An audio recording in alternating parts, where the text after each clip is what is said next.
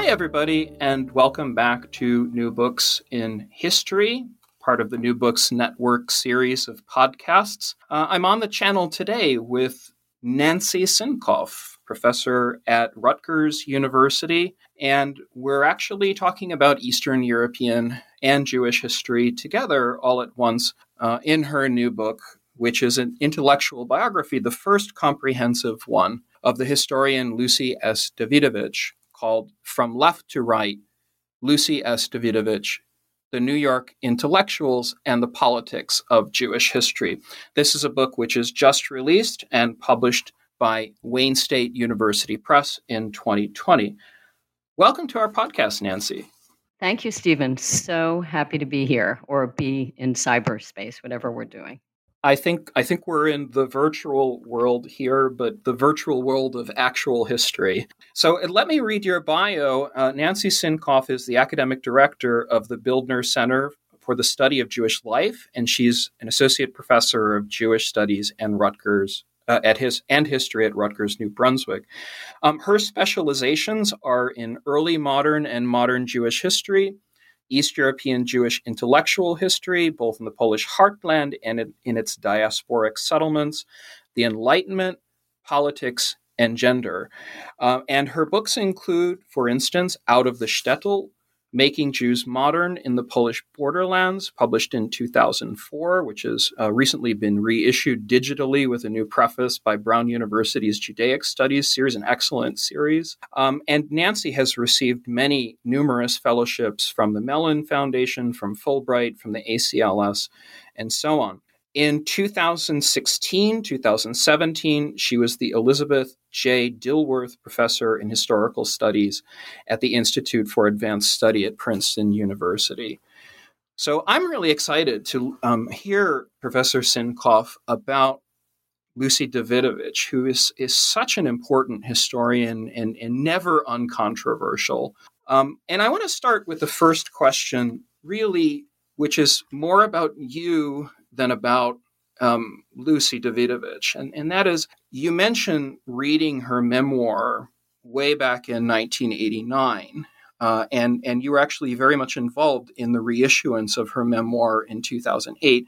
So how does her career, her life, her works, her letters track with your own intellectual journey? Well, thanks for the question. I think that's always a big one for historians. Do we choose our subjects or do they choose us? And trying to really suss that out is complicated. In many ways, this sounds perhaps odd to speak as a rational historian, but I think that in this case, I was kind of meant to do this book. My work has always focused on the intellectual and cultural responses of the Jews of Eastern Europe to the modern period. That's what has guided everything I've written. And that's a big, big topic. It begins with the Enlightenment, with the late 18th century, when Poland is partitioned, and the majority of the Jews of Europe, who are Polish Jews, are thrust into an encounter with the modern state, both imperial and then sometimes the nation state, and begin this long process, as yet unresolved and unfinished, in becoming moderns and becoming modern Europeans, and then later, with the migrations and challenges to the 20th century, modern Americans and modern Palestinian Jews, and then Israeli Jews and modern Soviet Jews. So that's the arc of modern East European Jewish history, and that has always been what has motivated my historical research.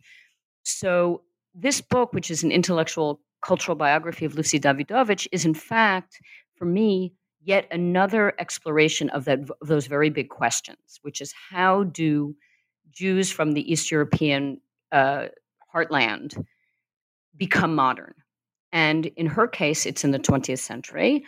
But the questions that I believe her life tries to address, the life that she lived and that she thought about, and the context around her, are the same kinds of questions that have motivated my work as an historian when I looked at the 18th century.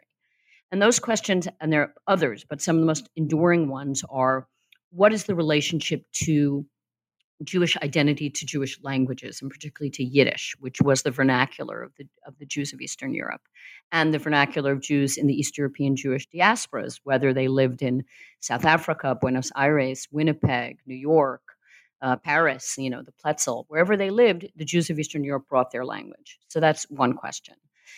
The other is how does modernity create political vulnerability for Jews in new ways, already at the end of the 18th century, and how do Jews respond politically to no longer living under noble patronage or under the protection of a king, right? Now they're part of the evolution of modern state building and politics, be it imperial or nation-state democratic politics. And where do Jews fit in the new politics, and how do they understand their own political evolution? So that's again, enduring question dating from the late 18th century to the present. How do Jews maintain a sense of groupness, funny word, or collective identity or nationalism with a lowercase n, right? How do Jews retain their sense of a cohesive group identity in societies where the structure of politics and life privilege individualism and the unhinging of collective ties? That's, again, an enduring question. What is the role of traditional Jewish life, of Judaism, in the shaping of modern Jewish identity? What does one hold on to? What does one discard as one becomes modern? So all of those questions, and there are probably a few others that I could throw in, but for the sake of time, I won't. In my mind, those are the questions of modern Jewish life. They continue today, regardless of the creation of a sovereign nation state in the Middle East, regardless of the efflorescence of Jewish life in the United States. These are still, to my mind, the enduring questions that any Jewish intellectual or someone thinking about Jewish life in ideological, intellectual terms is going to grapple with. And so Lucy Dawidowicz was a perfect vehicle for me to get at those questions. And that's why I wrote her biography. So it is about her, but it's about how she grappled with those questions in a pre and then a post-genocidal, the post-Holocaust world in the United States. So those are the questions that always spoke to me, and she was my way to get into them in the 20th century. Yeah, and I want to pick up on many of these questions. I hope we can cover as many of these seminal questions as possible, because they really do get to the heart not only of Jewish history and Jewish intellectual life, but also the 20th century. So let me start with the pre-genocidal period, her life before the Shoah. What was her life like in interwar Eastern Europe as a Yiddishist and as the wartime researcher before she got married, Lucy Schildkret? What did she do, and what was her, let's say, intellectual and political milieu like? So I think that, you said it quietly, but it's pretty important. This woman does not become Lucy S. Dawidowicz until 1948. So she's already 33 years old. So I think it's not just a hook, it's actually true. The Polish name that sort of defines her as the voice of the destroyed culture of Polish Jewry is a name that she gets only when she marries her husband, Szymon Dawidowicz, who was indeed a Warsaw-born Yiddishist, and he was a refugee. He left in 1940. He was a Bundist. He was politically on the left. And she meets him in the interwar year. She meets him during the war years. I'll get to that in a second. And then marries him when she comes back from her second sojourn in Europe. So that's important. From 1915 until 1948, she's someone else, if you will. She is Lucy Schildkret, or by her Yiddish name, she's Liebe Schildkret. And so the milieu in which she is raised is the milieu of immigrant New York, East European immigrant New York, and Yiddish culture. And the book positions her in historical conversation with the famous male Jewish intellectuals, New York intellectuals, many of whose names are far better known than hers. People like Irving Kristol, Norman Podhoretz, Nathan Glazer, Lionel Trilling, Irving Howe, Alfred Kazin, Milton Himmelfarb to some degree.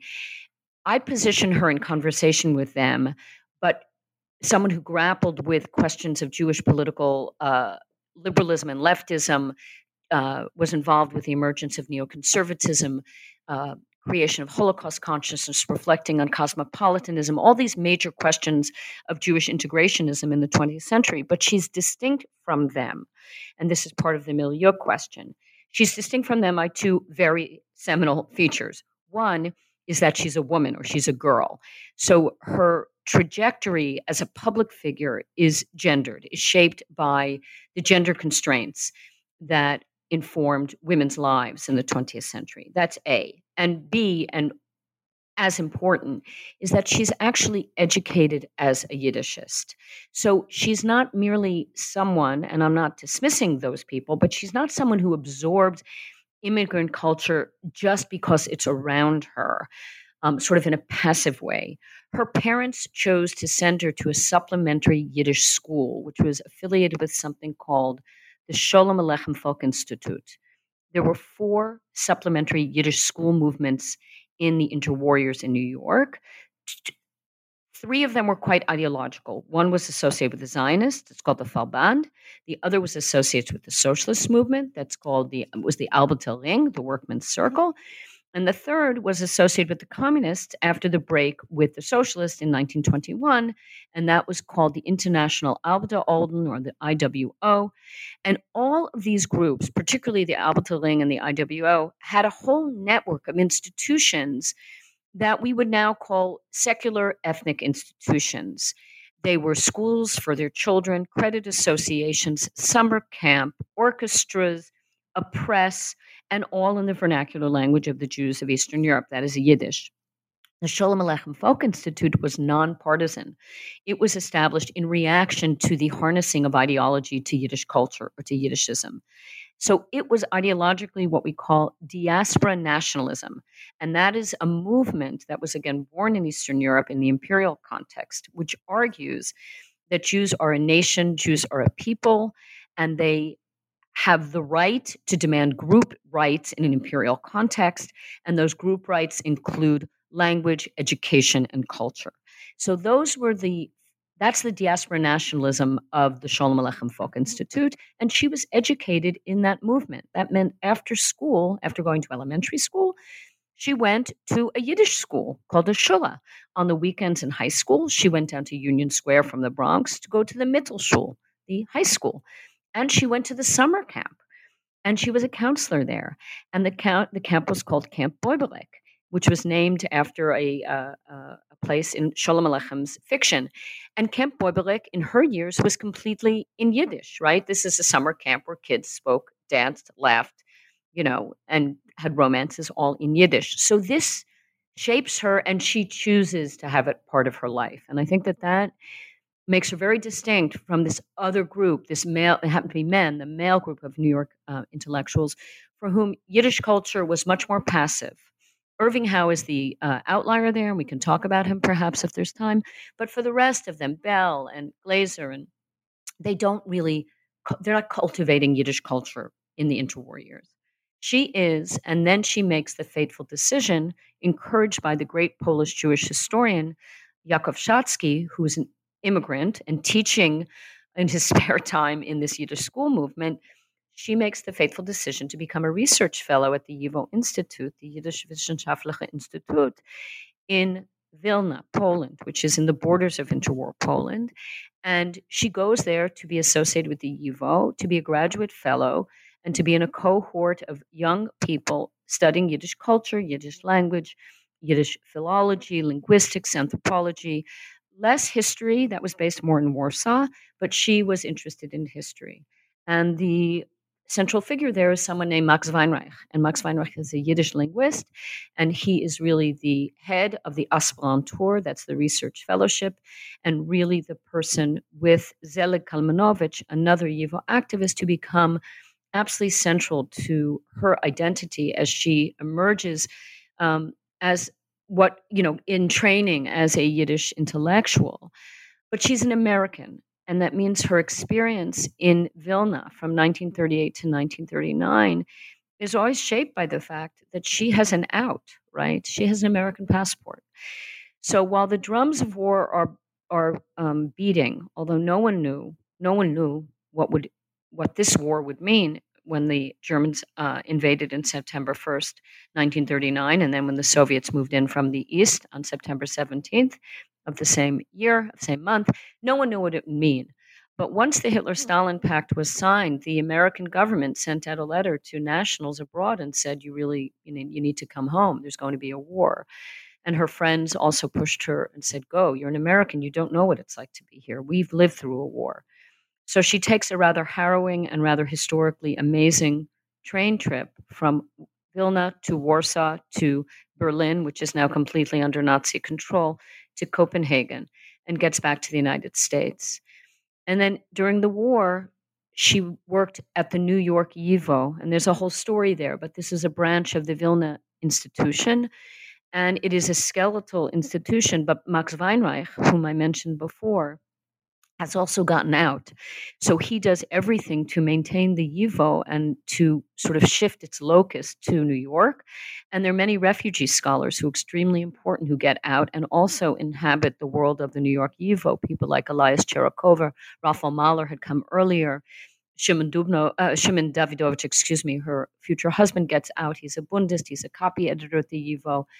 And a whole host of other people. And she ends up working at the YIVO as Max Weinreich's secretary during the war. And this means, and this is quite important, that as part of the American Jewish community that's reading and writing in Yiddish, they are more aware than most Americans of what's going on in Eastern Europe because they are still getting letters from loved ones and family, and they have people on the ground, even the Jewish left and the Jewish Labor Bund, who are sending information as long as they can about what's happening to the Jews of Eastern Europe. And so they're much more aware than everyone else of what's going on. And she relates this. Sorry. I'm sorry. So she relates this.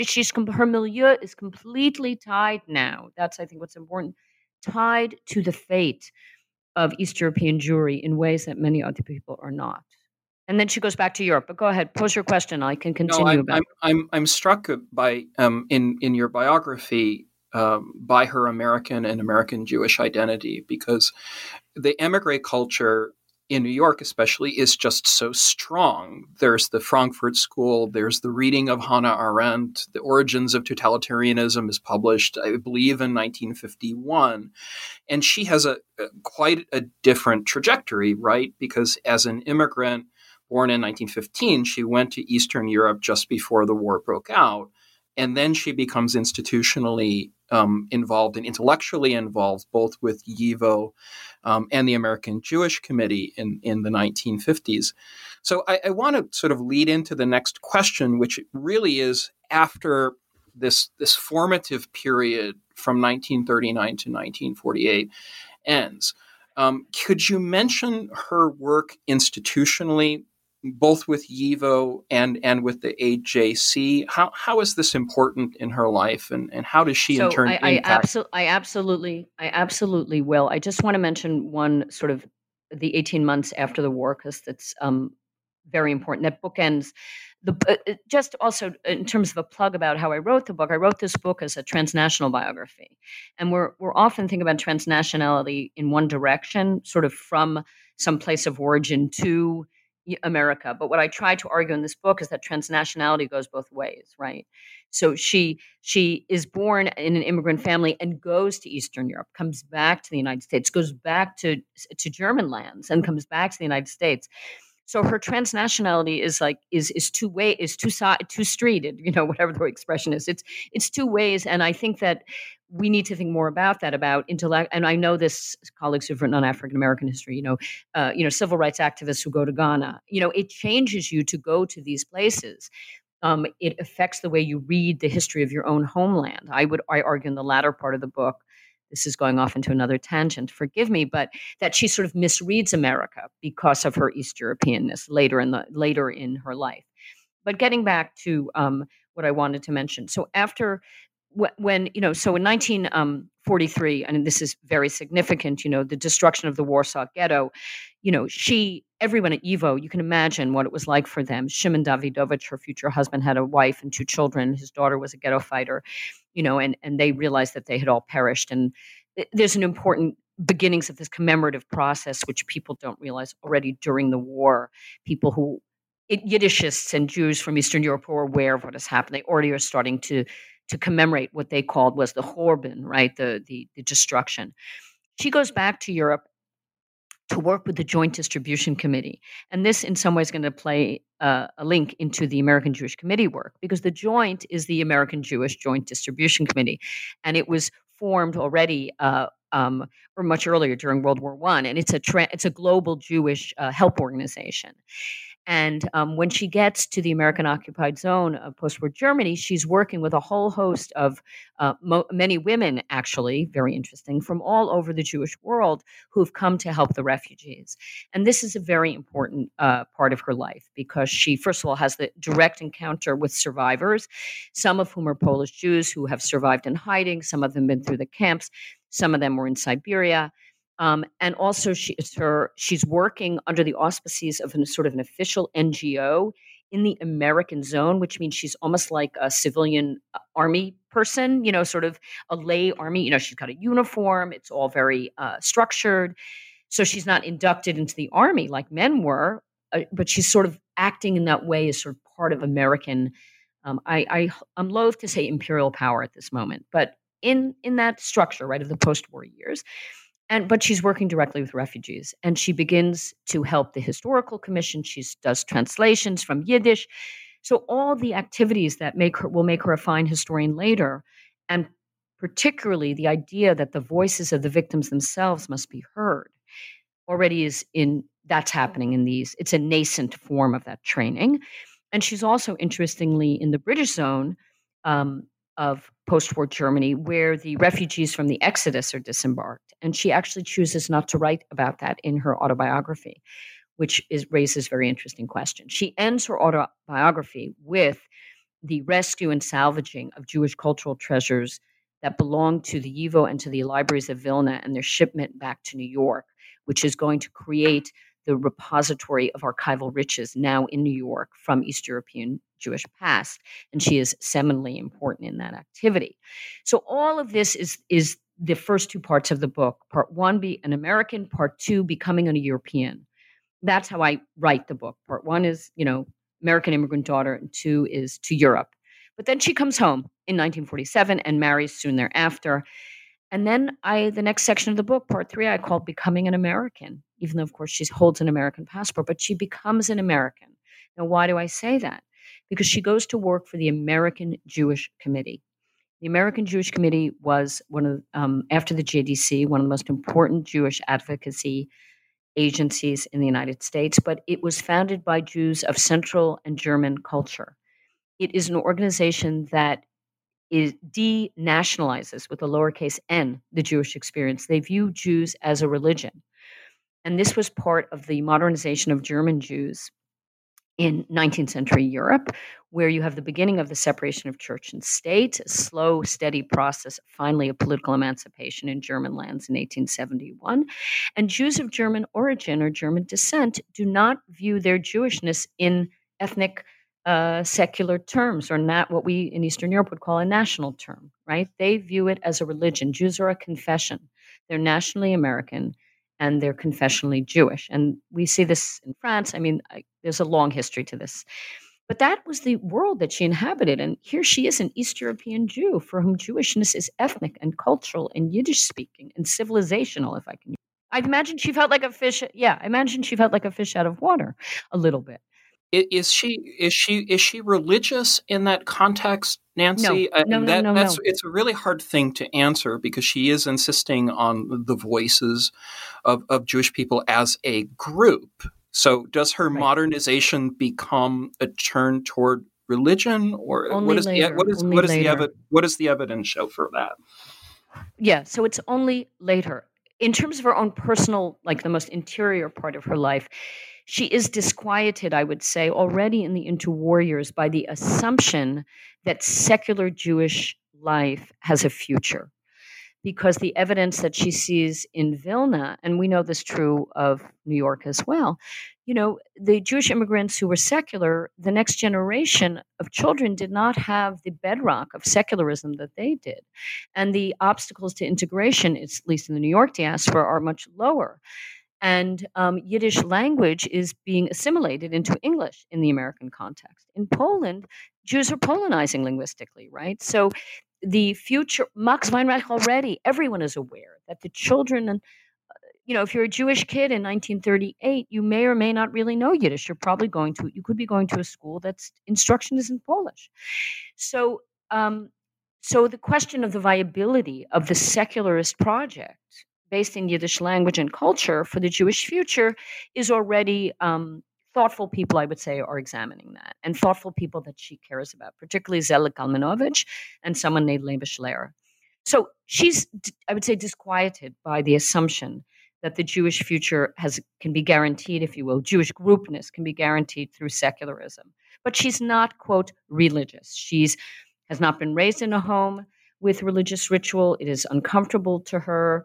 She says that very clearly in her autobiography or her memoir. And her husband, remember, is really a card-carrying socialist. So for him, it's very difficult. What will later be her movement towards certain aspects of religious life. Right. So part of being at the American Jewish Committee and this issue of religion is that the American Jewish Committee is a foot soldier in the construction of Cold War liberalism and the fight against what is perceived as, which is real atheistic totalitarianism. Right. So the Soviet Union is not only the enemy because it's anti-democratic, right? It's the enemy because it's a language that's faithless. So the American Jewish Committee, in fighting this Cold War, cultural Cold War, is going to emphasize the religiousness of Jews, which fits in with the American fabric of group identity. So I imagine that Lucy Dawidowicz is absorbing all of this, even if it's quite unfamiliar to her. She's not someone who from her background, would have associated Jewish religion as the defining feature of what Jews should do and be. But she's in an institution where that's how Jewish groupness is understood. And it's understood as being harmonious with American liberalism. So the American Jewish Committee is involved with fighting the fight for the separation of church and state because they believe that religion is something that people should do. The state should not do it. But America allows it to flourish. So that's what they support. And she's doing a lot of the research on the court cases in the 50s that are church-state court cases, which have to do with release time, federal funding for textbooks, school vouchers. Many issues that we see playing out today are being negotiated in the courts already in the 50s in the context of the Cold War. So this is really where I argue she becomes an American because she supports the separation of church and state, but is beginning to identify religion as a marker of group identity and the necessity of Jews to pay more attention to supporting religious life, which is antithetical to her secularist background. She's also a fierce anti-communist, which she already was after her youthful dalliance with the Young Communist League. The Moscow trials seem to have, expelled her or propelled her out of that. And then living in Vilna with people who had fled the Soviet Union, she just hates the Bolsheviks and also believes that Bolshevism and universalist ideology doesn't allow for Jewish distinctiveness. So she is an anti-communist, and she's also very involved with the American Jewish Committee's civil rights agenda, which is extremely powerful. And very important, the whole idea of intergroup relations, that America will be good for Jewish integration if Jews fight on the behalf of other minority groups. This is a fundamental component of the American Jewish Committee in those years. And it's only towards the mid to late 60s where people begin to ask whether or not the fight for civil rights is in the long-term interests of Jewish group identity. And that's part of what is the last part of my book, which is her, where she brings her East European groupness to the American political landscape, and they don't meet very well together. So that's where I really want to talk about a lot of the relationships that she had and the network that she had within the New York community, especially. because at one point in your book, I found this fascinating.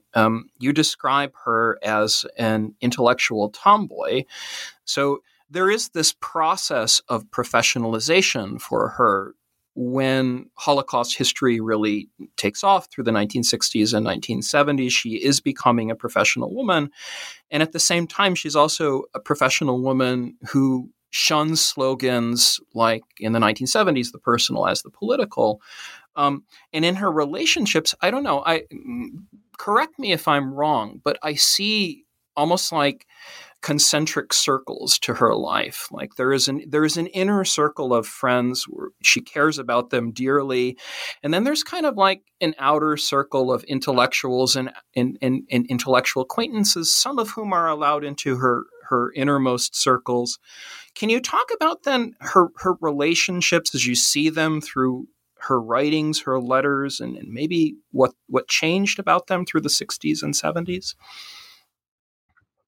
Well, first of all, I want to thank you for that question, because I think, in a way, if I had posed that question the way you just did, which I want to again give a shout out for it, I wonder if the book would look different. So that's interesting to me to think about that, like the road I didn't take, so to speak.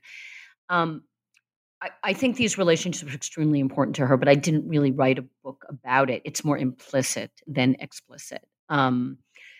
But I think you're 100% right, is that certainly from the mid 60s until her death, or particularly after the death of her husband, he dies in 1979, her intimate circle becomes smaller, right? Her intimate circle becomes smaller. There are people whom she trusts, and she's a wonderful friend too. I mean, I did interview people, and people talked about what an incredible friend she was, if you were beloved by her. And then there are the associates, and then there's the world, the bigger world. And the bigger world in the late 60s, early 70s becomes a world that she thinks is deeply problematic. So she's so critical of the New Left, critical of the counterculture, critical of feminism, critical of the perception that the academy is being taken over by what was then, they didn't call it political correctness, but an agenda of grievances. So these things she's displeased with those things, and they lead to, again, a sort of inwardness, and also her right-wing shift, right, to defending, the sort of the good old days of sort of meritocracy and universalism and a canon and things like this. So I think your insight about that is right on. I would say that her relationships, she seeks in some ways male father figures throughout her life, although she has some very close female friends. I don't want to say she doesn't, but the men in her life were the father figures were extremely important. So her father, she was closer to her father than to her mother, but she had a difficult relationship with her mother, but her father, a closer relationship, and I think she mourned him more.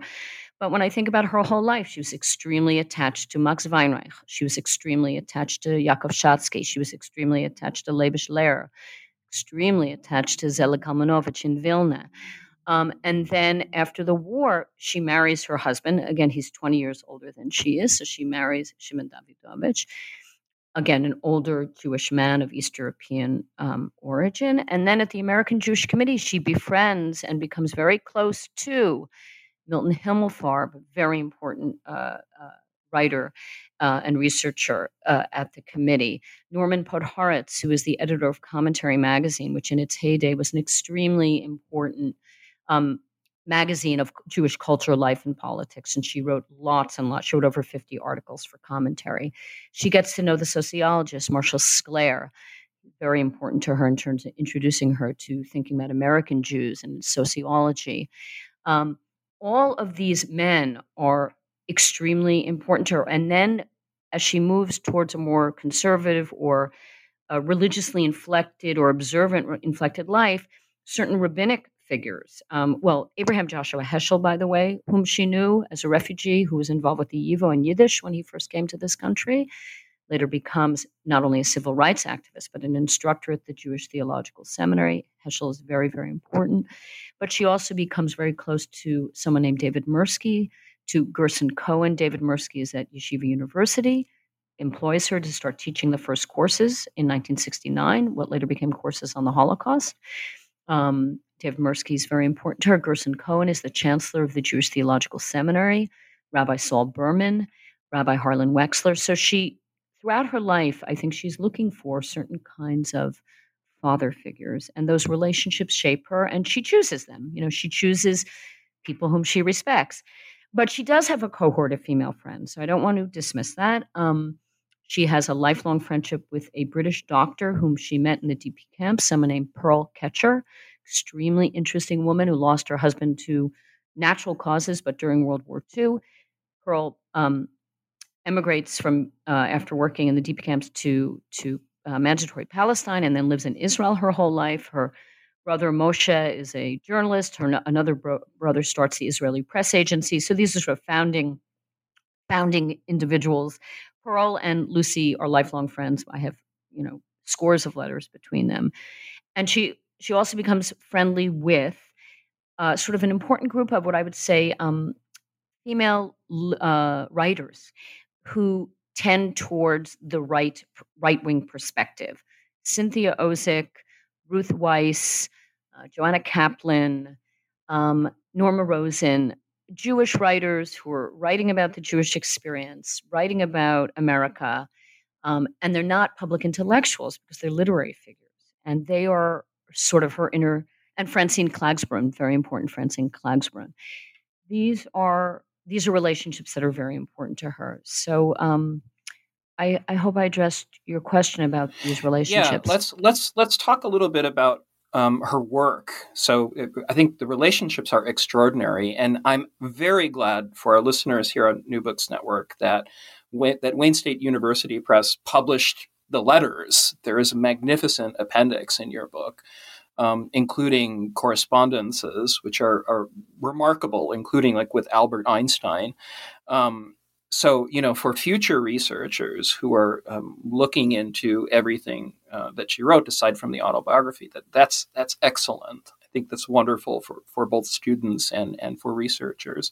I do want to ask about Holocaust history and historiography, and this really is, about her belligerence and her writing with commentary and maybe steadfastness could be the right word. Stodginess has a bit of a negative connotation, but I mean, she does through the 70s and especially when she becomes involved in the creation of the U.S. Holocaust Memorial Museum, have a number of very important quarrels with Holocaust historians. So how does your reading of her earlier life, becoming European and becoming an American, then dovetail with her later reputation as a Holocaust historian and historiographer of a particular school? Well, I think it's it's all of a piece. This is always the risk one runs as a historian, right? Do we see contradictions or do we see seamlessness? And sometimes I think it's temperamental, right? Certain scholars always see the fissures, and others see coherence. I guess guilty as charged. I tend to see coherence in Lucy Dawidowicz's case. I think the best way to understand her, and I have a chapter coming out entitled this way. I call her Dubnov's other daughter. And by Dubnov's other daughter, I mean Shimon Dubnov's other daughter. So Shimon Dubnov was the great Russian Jewish historian of the 19th century who famously charged the Jewish people to collect their own sources, to write their own history, to consider history their birthright. And he saw history writing as part of national collective identity, and that was the way to ensure some kind of again, this word groupness, which is not such a great word, but I'm so loath to use the word nationalism, particularly because this, Stephen, as an East Europeanist, it doesn't mean what it always means in our contemporary context. I think of Brubaker's work on groupism, right. And the unmixing of nations, it really does have a negative context, so but it does signify belonging. Right. So, and people seem to forget in the 19th century, particularly for what I call ethnic linguistic, I call the Jews an ethnic linguistic urban majority in Eastern Europe, right? But groupness, fighting for it, was part of a different pathway to state building, and we all know this. We East Europeanists know this. So and Dubnov is a liberal. He's a liberal politically. He actually has great hope for what's going to be the playing out of Jewish history in Eastern Europe, which is why he stays. I mean, Dubnov could have left, and he stays, and then tragically he's murdered in the ghetto of Riga at the age of 80. So I mean, he's the great example of a devoted liberal and a devoted modern Jewish nationalist with a lowercase n, and who had utter faith in the possibility of the diaspora and utter faith in the possibility of Jewish collective identity. And that's what motivates her. That's what she does as an historian. And I think that's where we, looking back, people say, well, should we read her books now? What do they teach me about the Holocaust? Well, I still think they teach facts, things about the Holocaust. But I think more importantly, they teach us what it was like in her moment to write a history of the Holocaust that included the voices of the victims. We take it for granted now. I mean, now, we've kind of gone full circle where we think testimonies are authentic. Well, I don't need to tell you that after the war, most people working on the destruction of the Jews thought testimonies were too selective, or they were biased, or they were problematic. I mean, I have a colleague who is a really fine historian who wrote, an article about one of the survivors of Babi Yar, the 2-day massacre, 3-day massacre of the Jews outside Kiev. 33,000 Jews were mowed down. Dina Prochnocheva, I don't want to get her name wrong, survives. She gave her testimony 12 times. There are contradictions. So the question is, how legitimate is it? From my own perspective, she may have, in this case, the testimony may have made mistakes here and there, but certain things are consistent in the testimony, and therefore we should take as fact, quote unquote. So Lucy Dawidowicz, very much influenced by Dubnov, influenced by the historian Philip Friedman, who I haven't mentioned here, and I should. He's a survivor historian, extremely important, although they tangled personally.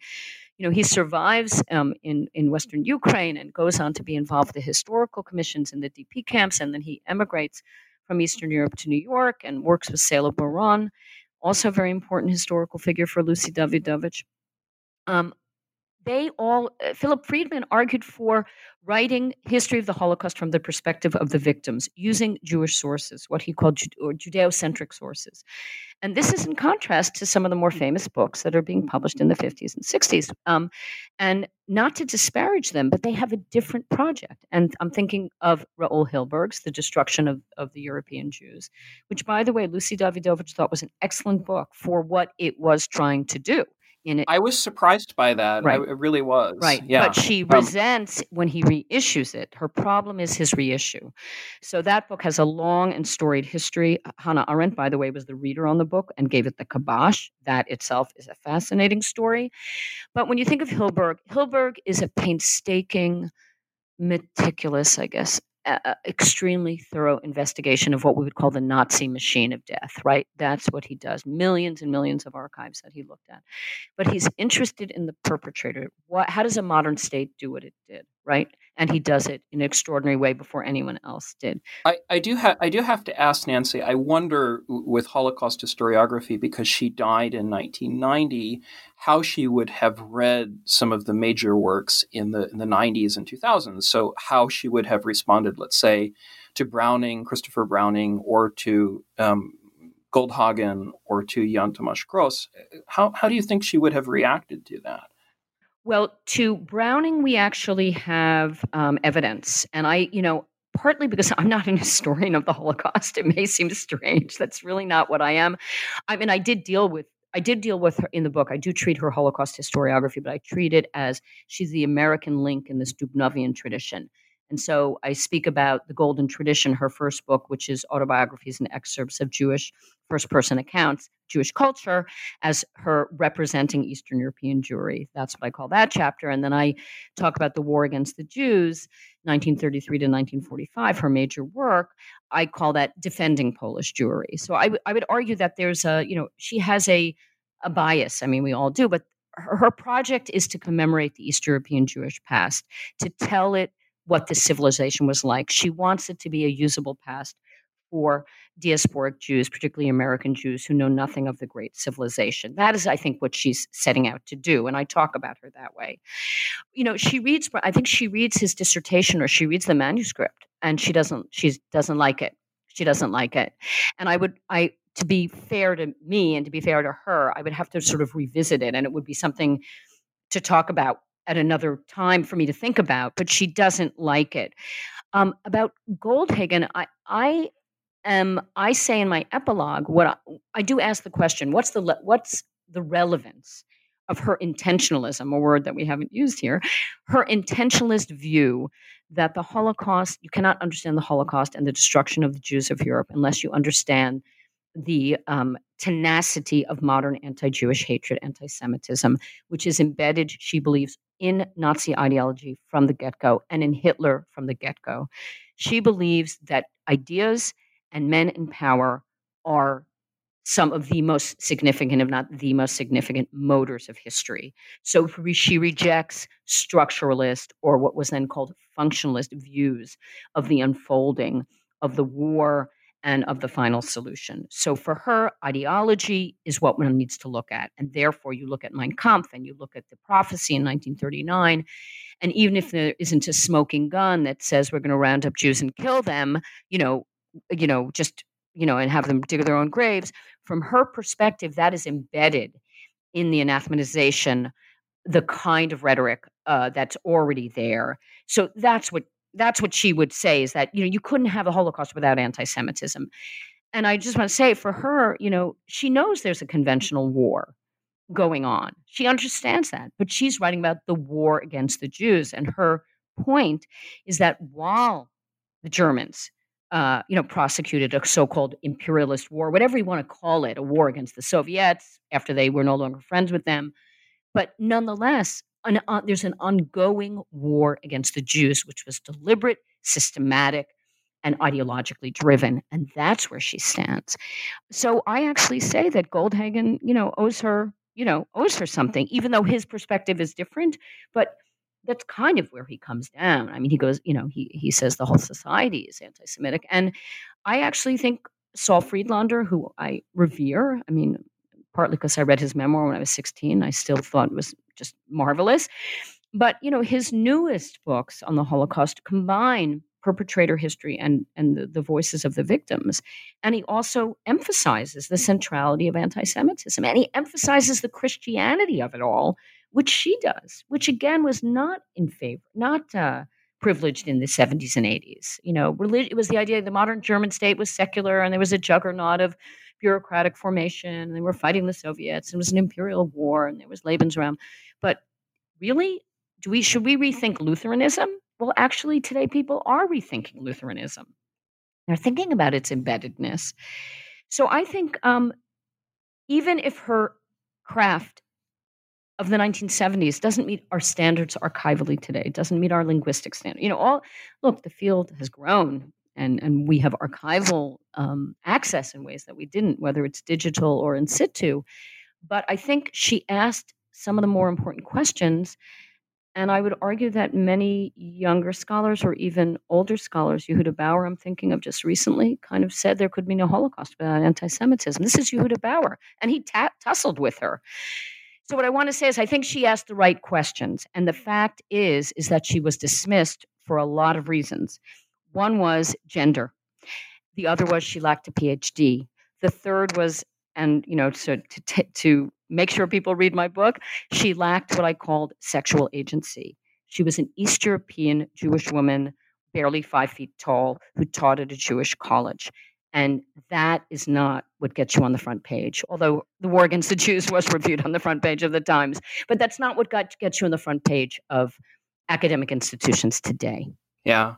And do you see, as a last very short question, when you talk toward the end of your book about her urgency or advocacy, urging Jews to join the Republican Party, I mean, how do you treat that, like, as a sort of legacy for the present? Can you describe her? I don't. I punt here a little bit because she died in 1990, and I think one of the questions is this movement called neoconservatism had a certain shape in the crisis of the Democratic Party, under Carter and then with Reagan. And the big question is, do we look at that and say they led to the Bush Doctrine, and did that lead to our contemporary Republican president, who I actually don't think is a Republican? I really don't. He happens to be at the head of the Republican Party, but that's because the Republican Party, in my view, wants to hang their whatever onto his whatever. I don't even want to go there, actually. But neoconservatism of her day was essentially Democrats who felt burned by the Democratic Party. And that had to do with the New Left, with the perception of violence, with the attack on civil institutions that had been so fundamental to Jewish integration: the press, the academy, voting, things like this, which the English language, the canon, these things which had been the handholds for the integration of immigrant Jews into the mainstream. Those things came under the attack during the New Left, the counterculture, or the radical civil rights movement. And that's what burned her. And, specifically the rhetoric of anti-Semitism and the anti-Israel rhetoric that glorified the violence of the PLO back in the day. These things made her run scared. And that's what made those neoconservatives run scared. And exactly, I don't know where she would be today. I don't think it's my place. I don't think her political views are a legacy. I end my book with her legacy to Yiddish, if you will. She spends the last 5 years of her life raising money for the translation of Jewish literature.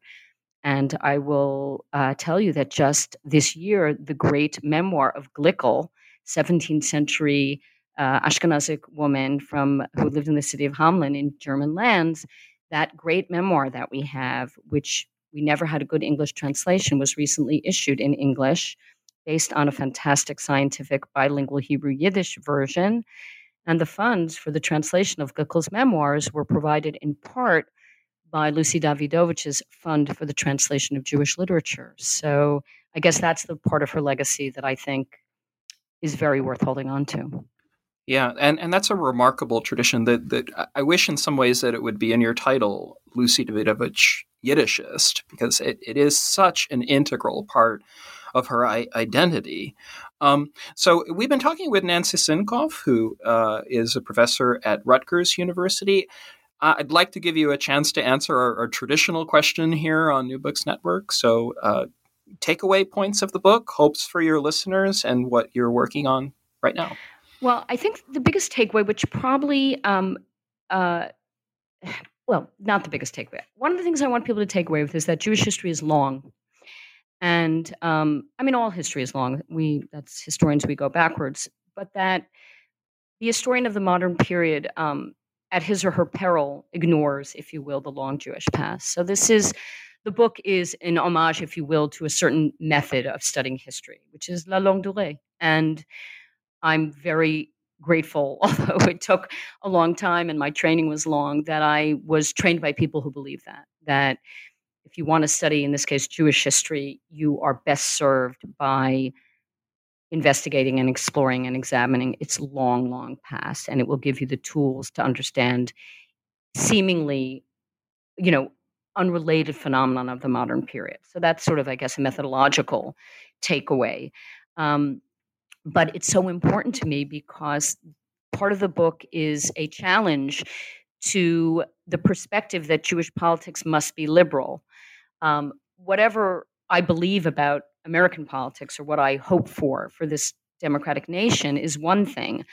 But as an historian, it would be dishonest and frankly bad history if I or anyone else were to assert that there's only one Jewish politics. And the idea that there's a Jewish political tradition is bad history. You always need context, and to ask the question of how did Jews behave politically? What were their avenues for political negotiation, strategies, movements, parties, ballot box, or none of the above? So, that's a takeaway, sort of, again, as a large, a big takeaway. People need to think more in a more sophisticated way about the way that we perceive Jews and politics. So if they see movement of certain groups of Jews to one way, or they interrogate the politics of the modern state of Israel, there's nothing un-Jewish about those things. They may be politics you disagree with, but not on the grounds that they're not Jewish, because there's no essentialized Jewish politics. So that was important to me. It is important to me. What's the other takeaway? I don't know. Archival history is the best, but you better be prepared for a long haul. Better be prepared for a long haul, because you don't know what you're going to find in the archives. And if you're like me, you go down a lot of rabbit holes. It's just what I do. And that seems to be the perfect sort of moment in our, post-truth universe to insist that people go back and read the documents and read them in all of the languages and all of the places, especially if you have a biography. I want to thank Nancy Sinkoff for joining us today. I'm your host, Stephen Siegel, on the New Books Network here at New Books in Eastern European Studies. Nancy Sinkoff is professor of history at Rutgers University, New Brunswick, and she is the author of what I would call the most comprehensive and I think fascinating intellectual biography I have read. It is called From Left to Right, Lucy S. Dawidowicz, The New York Intellectuals and the Politics of Jewish History, published by Wayne State University Press in 2020. I want to thank you and congratulate you on the book today. Thanks so much. I'm very pleased, I have to say. An unusual posture for me, but yes, I'm pleased. Thank you so much.